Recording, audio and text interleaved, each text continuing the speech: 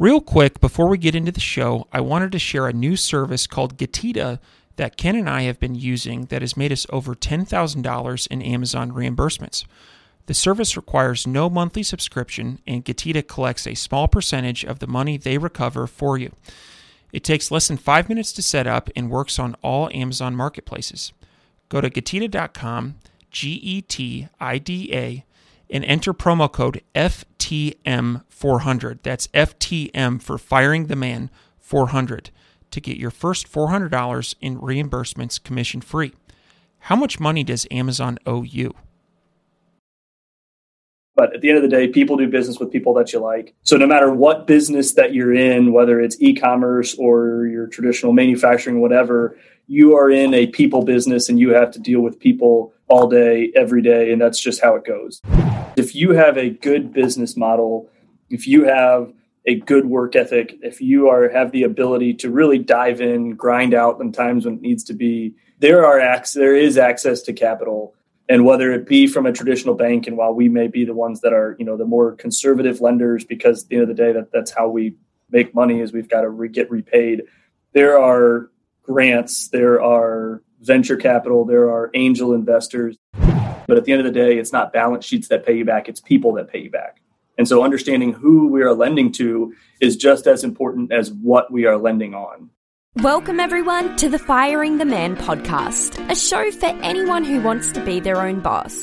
If you sit in a cubicle every day and know you are capable of more, then join us. This show will help you build a business and grow your passive income streams in just a few short hours per day. And now your hosts, serial entrepreneurs David Schomer and Ken Wilson. Welcome, everyone, to the Firing the Man podcast. On today's episode, we are joined by David Kennedy, who serves as a commercial lender for Parkside Financial in St. Louis. David has been involved in all sorts of financing, including mergers and acquisitions, commercial lines of credit, and helping companies finance special project purposes of growth. Welcome to the show, David. Hey, guys. Thanks for having me. Absolutely. So excited to be here. First things first, tell us a little bit about yourself and what led you to commercial lender at Parkside Financial. Good question. A series of events that are not perhaps typical, but I'm a native of Jupiter, Florida. And so did it a little bit backwards coming up here to St. Louis from Jupiter, which is sunny South Florida. I went to college, met my wife in college, finished my undergrad in Kansas City in molecular biology. Originally came to St. Louis to go the medical route and go chiropractic school. And that lasted 24 hours. And then I came home to my wife of about 8 days. And I said, I'm not going to do that. I'm going to get my MBA. And so I got my MBA at St. Louis University here and got connected with Parkside kind of through that almost 8 years ago now. Excellent. So, David, can you tell us a little bit about Parkside Financial and how you and your team can help entrepreneurs grow and scale businesses? Yeah.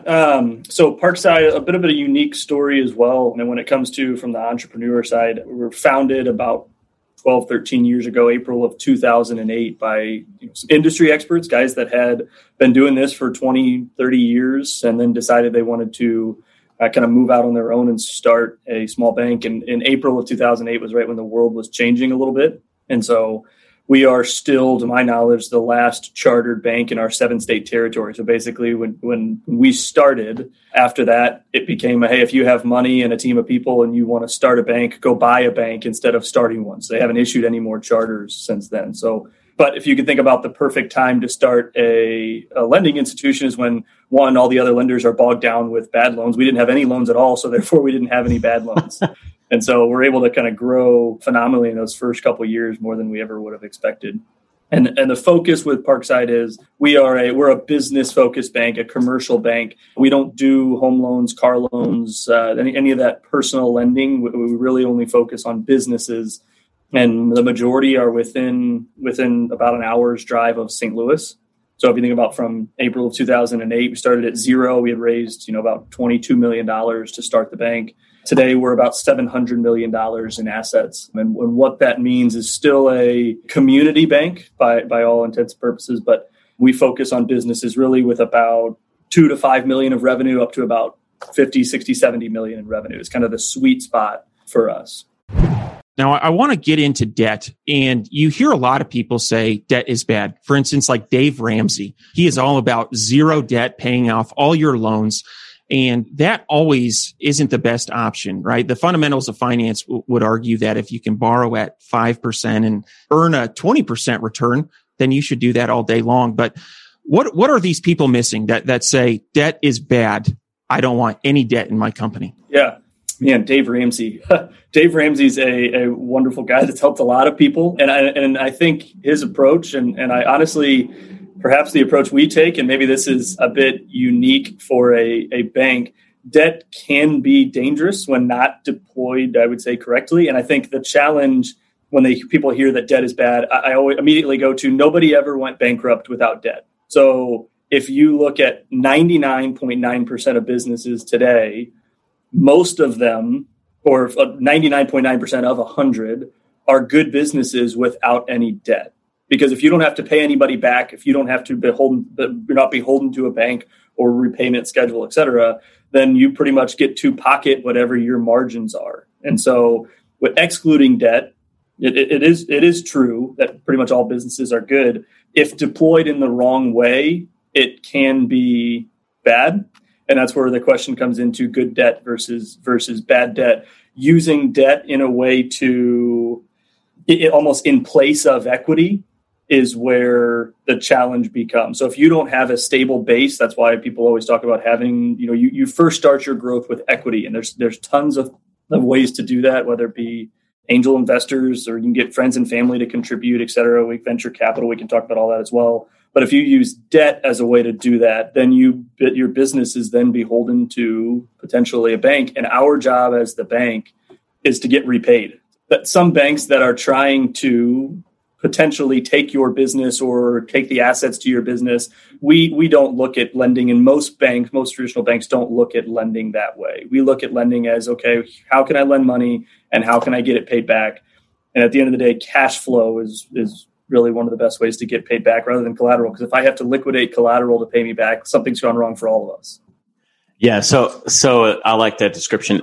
I'd like to dig a little bit deeper into kind of the lending portion of it in terms of an e-commerce business. So in the e-commerce space, it's, we primarily deal with, if you have a physical products business, you're dealing with inventory.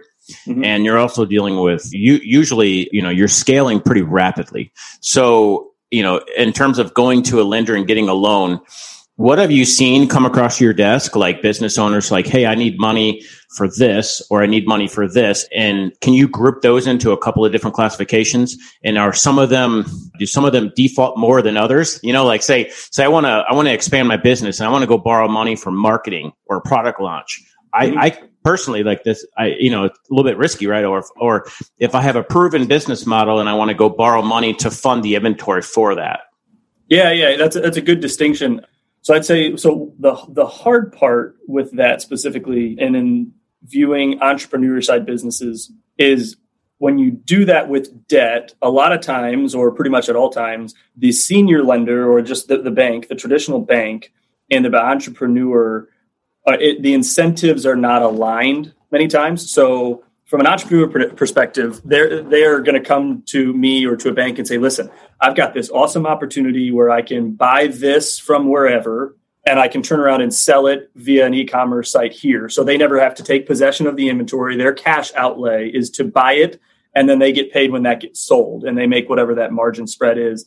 So they have normally high upside as that continues to scale. Me as the lender, I don't have upside. So my incentive, I don't have an equity interest in that business where, hey, if you go and blow the doors off and it turns into a fantastic success, well, then the only thing that happens to me is I get my money paid back, at some small interest rate. So essentially it becomes, hey, if it does great, you win. If it does really bad, I lose. And so that's why if you look at some of that's why it's hard to lend into those businesses as opposed to, hey, here's my business plan. And I've got a diverse revenue base where I'm going to buy a specific product, whether it be a raw material or whatever. If it doesn't end up working out, then me as the bank can take that raw material and go sell it to help me get paid back for that. So I've got a secondary source of repayment in that sense. So that's why a lot of the other areas to raise capital, your angel investors, your accelerators, whatever, they will take a piece of equity to say, hey, I understand the risk in lending to you because this is a startup or it's a small revenue business that has a revenue concentration.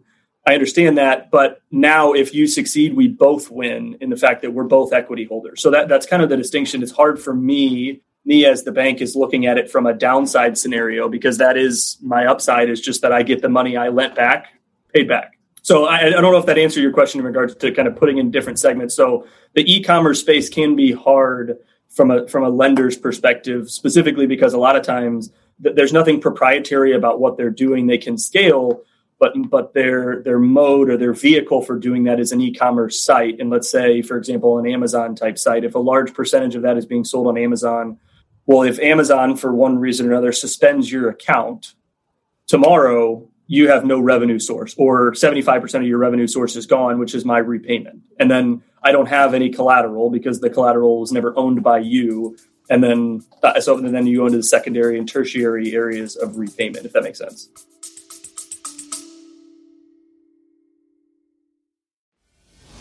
If you want tips and strategies on how to start, grow, and monetize your business online, check out the Digital Revolution podcast with Eli Adams. We interview digital experts from around the world that share their personal stories. They talk about what they're currently working on and where they see the future going. But most importantly, they share tactics in their specific area of expertise with the hope of helping you improve your digital presence online. You can listen to the Digital Revolution podcast on YouTube, Spotify, Apple, iHeartRadio, or simply click on the link in the show notes below.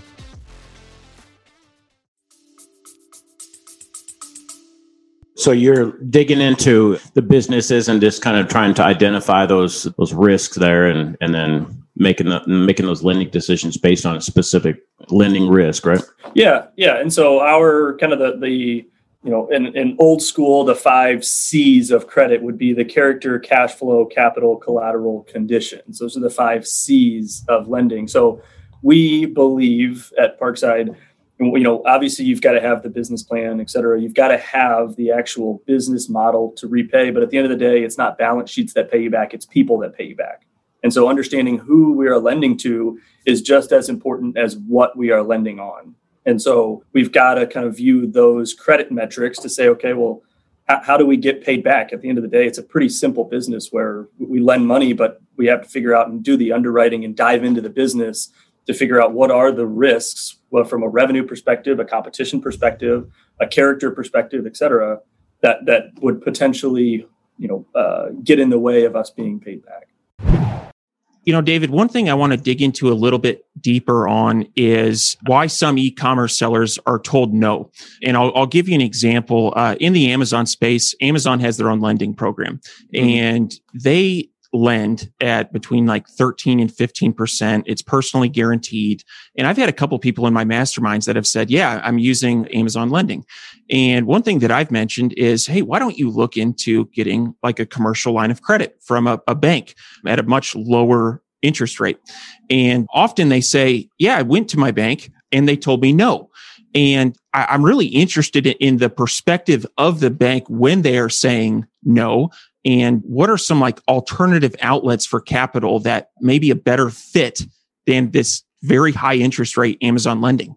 Yeah, it was fascinating when Amazon came out with that product, and they're a group of smart people, because they basically cut most e-commerce related businesses are essentially leveraged on if you don't have the equity, you don't have the cash sitting there, well, then they use credit cards to buy it and then turn around and sell, which those are 23, 24, 25%. Amazon said, hey, listen, we'll cut it in half. So it seems like it's a wonderful deal, but they are the ones not only lending that at a higher interest rate, but they're also the ones that are controlling who can sell and at what levels, and making sure that people are following the right procedures to do that. So in that sense, from an e-commerce perspective, a lot of times the no that entrepreneurs would hear, while you're in the exact definition, your customer diversification, meaning how many customers you're selling to, is infinite, because every new purchase that buy is a new customer. But the mode at which you do that, the vehicle with which you do that, being an Amazon type seller, or there's a few other e-commerce sites that you can sell from, is the one that really is controlling your access to those customers. And so it's hard for me as a lender to lend on that. And it also depends on what you're making. If you actually have inventory that's on your balance sheet. Well, then if something happens and you can't sell that, well, then I can take that inventory. But if you never actually have that inventory or it's overseas, I can't go get that from international overseas to help with my repayment. So that would probably be a reason as to why your cash flow is good and your repayment is quick, because most of them are credit card purchases. So you're not having to wait 90 days for somebody to pay a receivable invoice. But in order to repurchase that next batch of whatever it is, it almost is I am out of the picture as the lender from that perspective.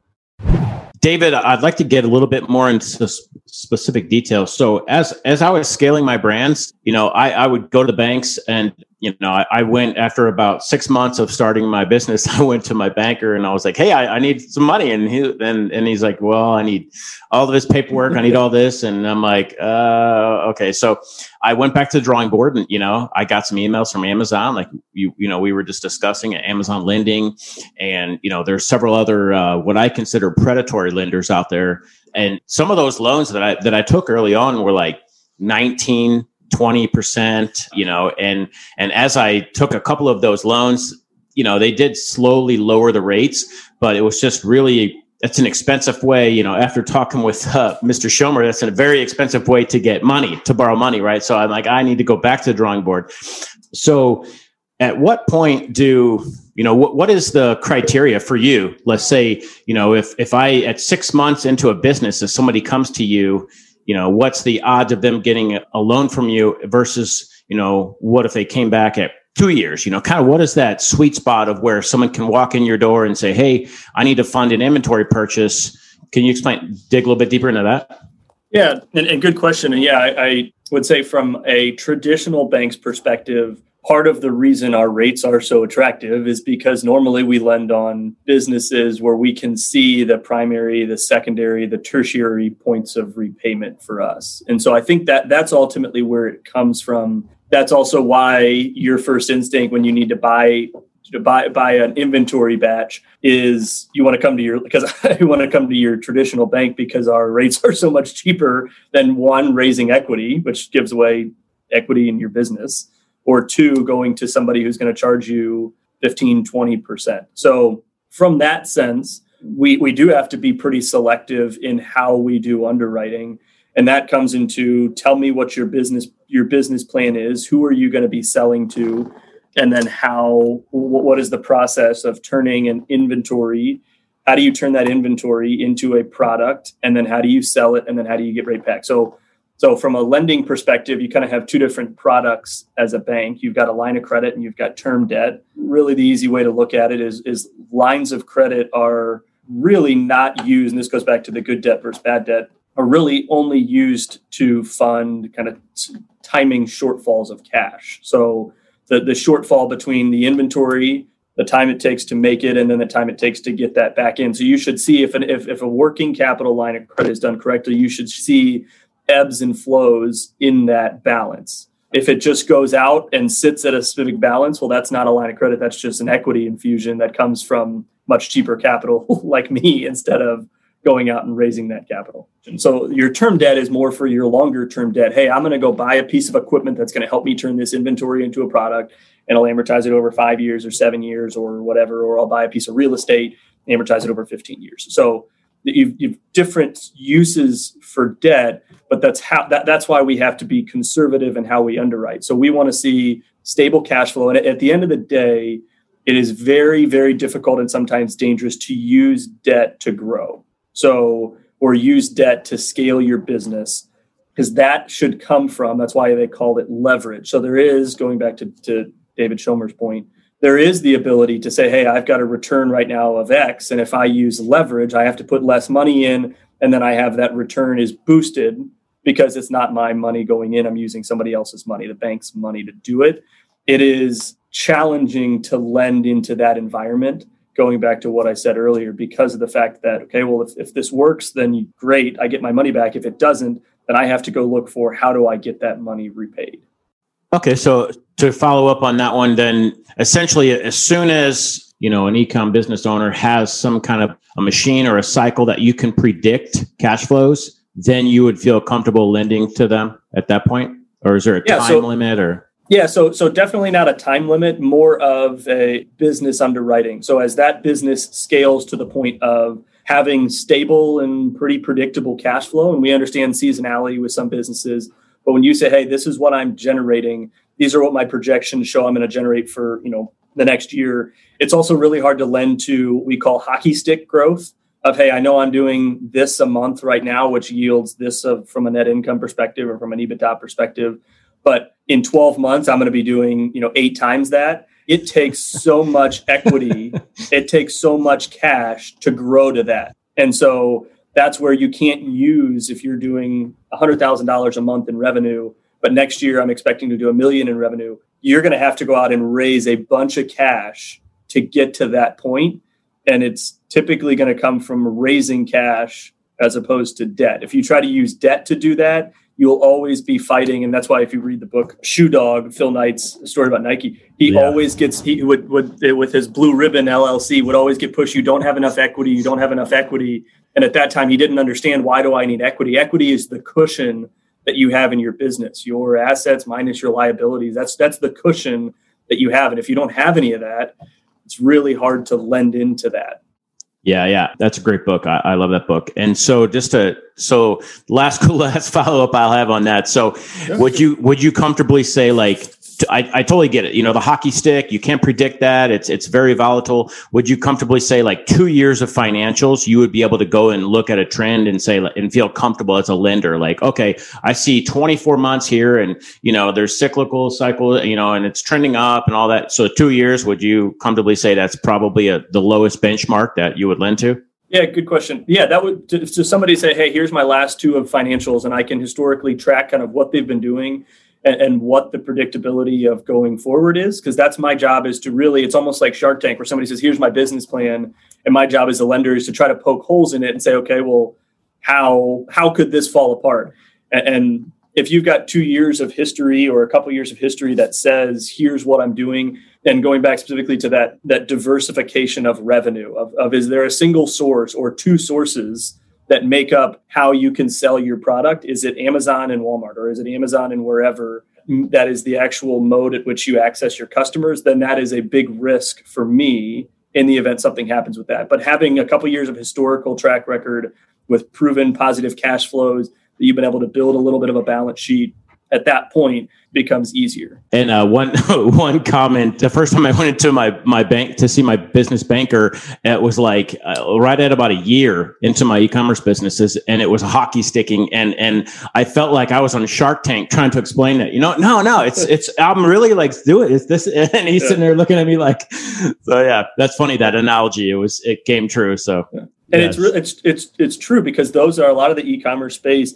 They are good businesses and they are predictable, but it's again, it just goes back to it's hard from a lender's perspective to lend into that. But there are other areas to access capital to help you fuel that growth that may not be a credit card or Amazon, but it has to be somebody that's comfortable lending into that space. And a lot of times it's going to be people that know the business owner or know the person that's putting the business plan together.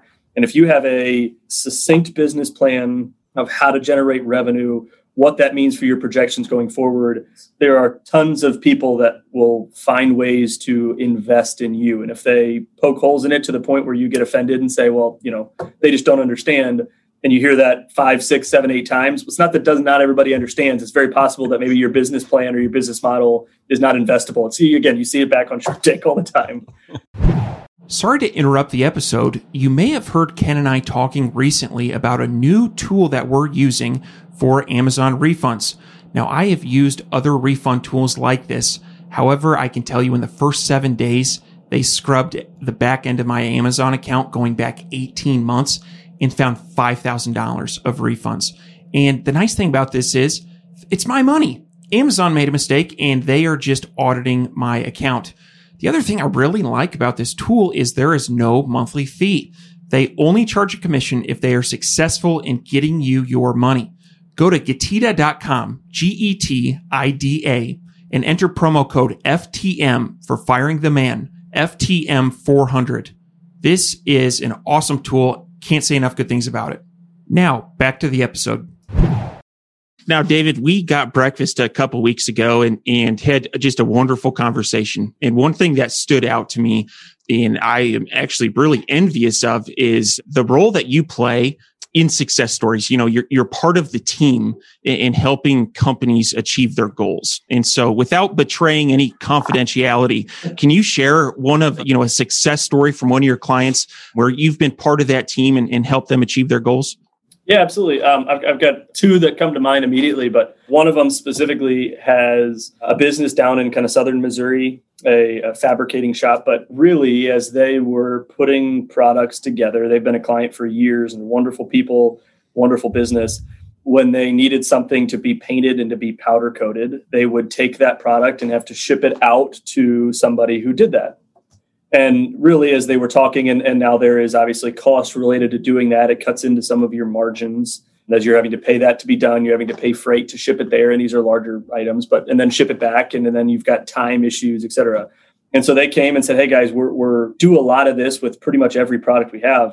Down the street is a small, basically a warehouse. I mean, a couple 1,000 square foot warehouse. Why don't we buy this little building, invest to buy the equipment, and why don't we do it ourselves? So instead of having to send this 100 miles away, we can send it 1.5 miles away, capture that margin, and then secondarily, we can then offer those services to other people, to our other either competitors, friends in town, et cetera, that are using the same powder coating operations elsewhere. We can then do that and capture that revenue as well as the margin on our own specific product. And so they came to us and said, hey, we'd like to buy this little facility. We'd like to then buy the equipment, et cetera. The good part about this was they had a stable cash flow producing business to then add the leverage to. It wasn't, somebody who said, hey, this is a wonderful idea. I don't have any cash flow now. So bank, can you lend me all this so that I can then go do it and see if it proves out? So I knew that my fallback as a repayment, I have a stable cash flow producing business that, let's say this powder coating operation doesn't work. Well, then guess what? The core business can still service the debt of what we need, and we could sell the equipment and do that kind of stuff. There's a way for us to get repaid, even if the plan didn't work out the way you expect. But actually, a couple of years in now, it's worked out fantastically, and they use it often. Gone down there to see it a bunch of times, and it's fascinating to watch them do it. And you said you had the two stories came to mind. I love these success stories. What's your second one?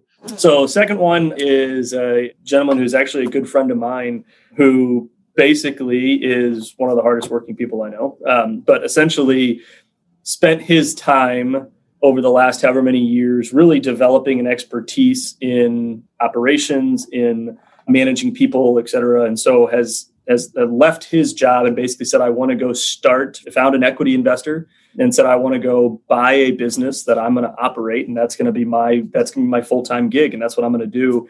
And so he brought equity to the table, brought an investor, has formulated a plan for what that means, and went out and found a business to buy that was for sale and has dove in head first. And so we helped with a portion of that financing. So if you think about it, it's a little bit different style of financing. Instead of saying, here's a working capital line of credit to help you with timing shortfalls, we put a term loan in place that says, hey, here is a term loan that will be for the acquisition of this business. And essentially, we're not only underwriting the business, but we're also underwriting really the operational expertise of the gentleman who's now running this business. So we do that occasionally as well, kind of that acquisition financing. But really, it was underwrite the company and then bet on the guy as well. And so how do we get repaid in this situation? And so he's running this business, operating it day to day, but has spent the last several years in preparation, really building his expertise, and is doing it now very successfully.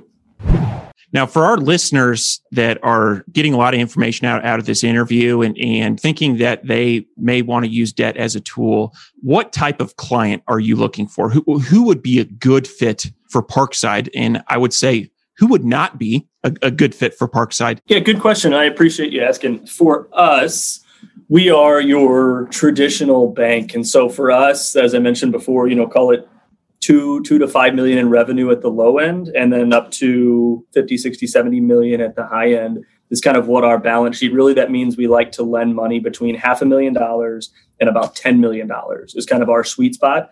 A lot of people will say, hey, well, you're a small bank, so we need a $25,000 line of credit. And from a paperwork perspective, it really takes the same amount of time to paper a loan that is $25,000 as it does to do a $5 million loan. And so we don't have, just as a smaller bank, a lot of times you'll find that we don't have the bandwidth and the volume to do a lot of $25,000 loans. So really it's about $500,000 to $10 million is kind of where we play. And that means really we're pretty industry agnostic, but for the most part, manufacturing, distribution, and business services. So if you're providing a service to other businesses, if you're providing, and so even if it doesn't have a ton of collateral, if you provide business services, if you make something and sell it, et cetera, those are typically where our traditional clients fall. And then there's always hey, I've got a wealthy grandfather or wealthy father who'd like to back my ability to grow and scale a business. And then that becomes my secondary source of repayment is somebody who's willing to sign as a co-borrower or sign as a loan. But again, all focused on that commercial manufacturing, distribution, and service-based companies. We obviously love St. Louis. It's kind of our, within about an hour's drive of St. Louis. Well, we will post all of your contact information in the show notes. And to any of our listeners, if that sounds like your business and you would like to use David and Parkside Financial for lending services, go ahead and give them a call. But I appreciate you talking about who you don't lend to, just because when I think of lending, this is an exaggerated example, but I think of it on a spectrum, right? At one end of the spectrum, you have borrowing from your grandma who has very loose repayment terms. And at the very end, the other end, you've got, borrowing from the mafia, right? Where it's very high stakes. And, Amazon, right? Amazon lending is higher on that, risk and interest rate. And so it's good to observe lending opportunities at all parts of the spectrum, absent probably borrowing from the mafia. But anyway, we've seen for years, if you have a good business model, if you have a good work ethic, if you have the ability to really dive in, grind out in times when it needs to be, there is access to capital. And whether it be from a traditional bank, and while we may be the ones that are, the more conservative lenders, because at the end of the day, that's how we make money, is we've got to get repaid. There are grants, there are venture capital, there are angel investors, there are accelerators, and St. Louis is a wonderful place for entrepreneurship. And so there is access to capital if you want to put the time in and do the work and prepare for what are you going to do from a business perspective, and not try to and everybody wants to make a quick buck. But if you are going to focus on that and really put something together, there are areas to access capital. So David, one thing that I want to talk about is that scaling in rapid growth. When I went from, say, $100,000 in revenue up to high six figures, I have never felt poorer. I remember several conversations with my wife where I was like, listen, I swear this company's profitable.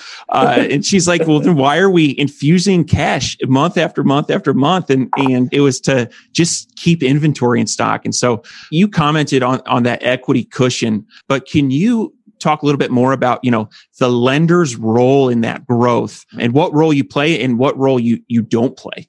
Yeah. Good question. And that's what you felt there is exactly during that time of growth is exactly what all entrepreneurs, all businesses feel, because you are in the trenches when you're growing, and it's exciting because you've got great things going on. You've got wonderful opportunities. At the same time, you're like, I continue to put money. You have to continue to feed this to get to where you want to grow, or you want to go. And the challenge is a lot of times you can go through wonderful periods of growth, but then you have to stabilize that at some point to allow that to recoup. You have to allow that you almost have to taper the growth off for a period of time to really allow your cash flow to rebuild. And I don't just mean your bank account. I mean the whole cycle of cash, of when your inventory is purchased to when it's sold to when you get that cash back in, how long it takes to take $1 and turn it back into $1.50 or whatever that number is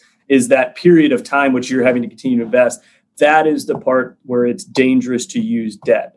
So it's dangerous to use debt in that situation, because that is where, going back to the Phil Knight comment, that is where you need that equity cushion to support you. And so if you're at the lower end scale of that, if you're starting out, you've been doing it for a couple months or whatever, and you're having success, that is not the time to layer on debt, because that will add even more risk and even more potential hurdles as you go forward. That's the time to go either raise capital, or if you have to slow down growth a little bit to allow yourself to almost to restock and refill that cash flow, that's the time to do it instead of layering on additional debt. It's really, really hard from a lender's perspective and from an entrepreneur's perspective to use debt to capture that growth. That really is something that needs to be done. And again, I'm saying this as a banker, which my job is to lend money. It's really hard to use debt to do that. That is where bringing in other investors, finding other sources of capital that are not going to, if you can find one that's not going to charge you 19%. The reason they charge you 19% is because they know it's riskier than something else. And so you don't have a lot of times alternative access. And so they can charge you 19% because they're hoping that 9 out of 10 of them they'll get repaid on. And the one that they don't, they've made 19% on all the others that they're going to help and repay the one that they lent out. So that's the reason they can charge that. If it was such a stable, positive cash flow business, then you wouldn't need to go find somebody who's going to charge you 19%. You'd be able to find somebody that could charge you 4% or 5% on that difference. That makes a lot of sense. All right, Ken, let's dive into the fire round. Yeah, David, my favorite part of the podcast, or one of them anyway, the fire round. Are you ready? Yeah, I think I'm ready. All right. What's your favorite book? My favorite book. I should probably say the first one that comes to mind, but this reinforces why my wife thinks I'm a nerd. My favorite book is a book called Ender's Game by Orson Scott Card.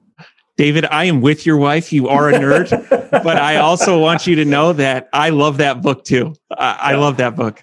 They went on to make a series of like 42 separate books. Orson Scott Card did, and Ender's Game is the original. And I thought it was such a nerdy book when I first started reading it. And it was one of the first books I remember just like and capturing me. And again, I would call myself a sci-fi nerd, but just in capturing me to the point that I had to read it. And I read it. I've read it multiple times in the book, and then the movie came out, and I was like, oh, it's just not as good as the book. But that would be the first one that comes to mind. I'd love to say some really sophisticated financial book, but it's got to be Ender's Game.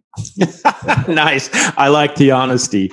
Yeah. What are some of your hobbies? Well, I've got 3 young kids, 7, 5, almost 5, and then 2. So there's not a bunch of time for hobbies, but I do play a decent amount of golf. Golf's been my true sport love, despite the fact that I played other sports in high school and college. Golf has always been my favorite. Nice. Absolutely. And and 2020 was an odd year. Yeah, I did not play much golf, and when I did, it was just odd. So yeah, I'm looking forward to 2021 golf. Last one. What do you think sets apart successful e-commerce entrepreneurs from those who give up, fail, or never get started? Good question. And I've got 2 things that come to mind. One is one of my favorite sayings that basically says, the harder I work, the luckier I get. And so it's not something where it's, hey, maybe I'll dabble in this and see if I can make a quick buck. And if it's easy, then I'll continue doing it, because nothing's easy. And then my other one is kind of something that we try to live by here. But at the end of the day, people do business with people that you like. So no matter what business that you're in, whether it's e-commerce or your traditional manufacturing, whatever, you are in a people business and you have to deal with people all day, every day. And that's just how it goes. And so if you can find out how to effectively communicate with people, how to treat people properly, even when you're frustrated or whatever, and how to communicate frustrations, challenges, etc. People do business with people they like. And if you can focus on that and focus and understand that you are always in a people business, no matter what you're doing, that makes the difference. That is excellent advice. That's dynamite. Yeah. So David, definitely appreciate your time coming on the show. How can people get a hold of you? Parkside, we're one location shop. We have our bank here. We also have a loan production office actually out in Denver, Colorado as well. Based here in St. Louis. I know you'll throw my contact information up, but we're a small shop. And so when it comes to, answering quick questions or being a resource, always easy to be a second set of eyes. And the only thing we live by, the only thing worse than a no is a slow no. And so if there's a response that we can give and we can give it quickly and just say, hey, we're not the right shop, but here's a few different places that you might be able to talk to, we're always happy to do that. So email, phone, whatever, it's always pretty easy to access. Very nice. Well, thank you so much for being on the Firing the Man podcast, and look forward to talking to you soon. Absolutely. All right. Thanks, guys. Thank you, everyone, for tuning in to today's Firing the Man podcast. If you like this episode, head on over to firingtheman.com and check out our resource library for exclusive Firing the Man discounts on popular e-commerce subscription services. That is firingtheman.com/resource. You can also find a comprehensive library of over 50 books that Ken and I have read in the last few years that have made a meaningful impact on our business. For that, head on over to www.firingtheman.com/library. Lastly, check us out on social media at Firing the Man and on YouTube at Firing the Man for exclusive content. This is David Schomer. And Ken Wilson. We're out.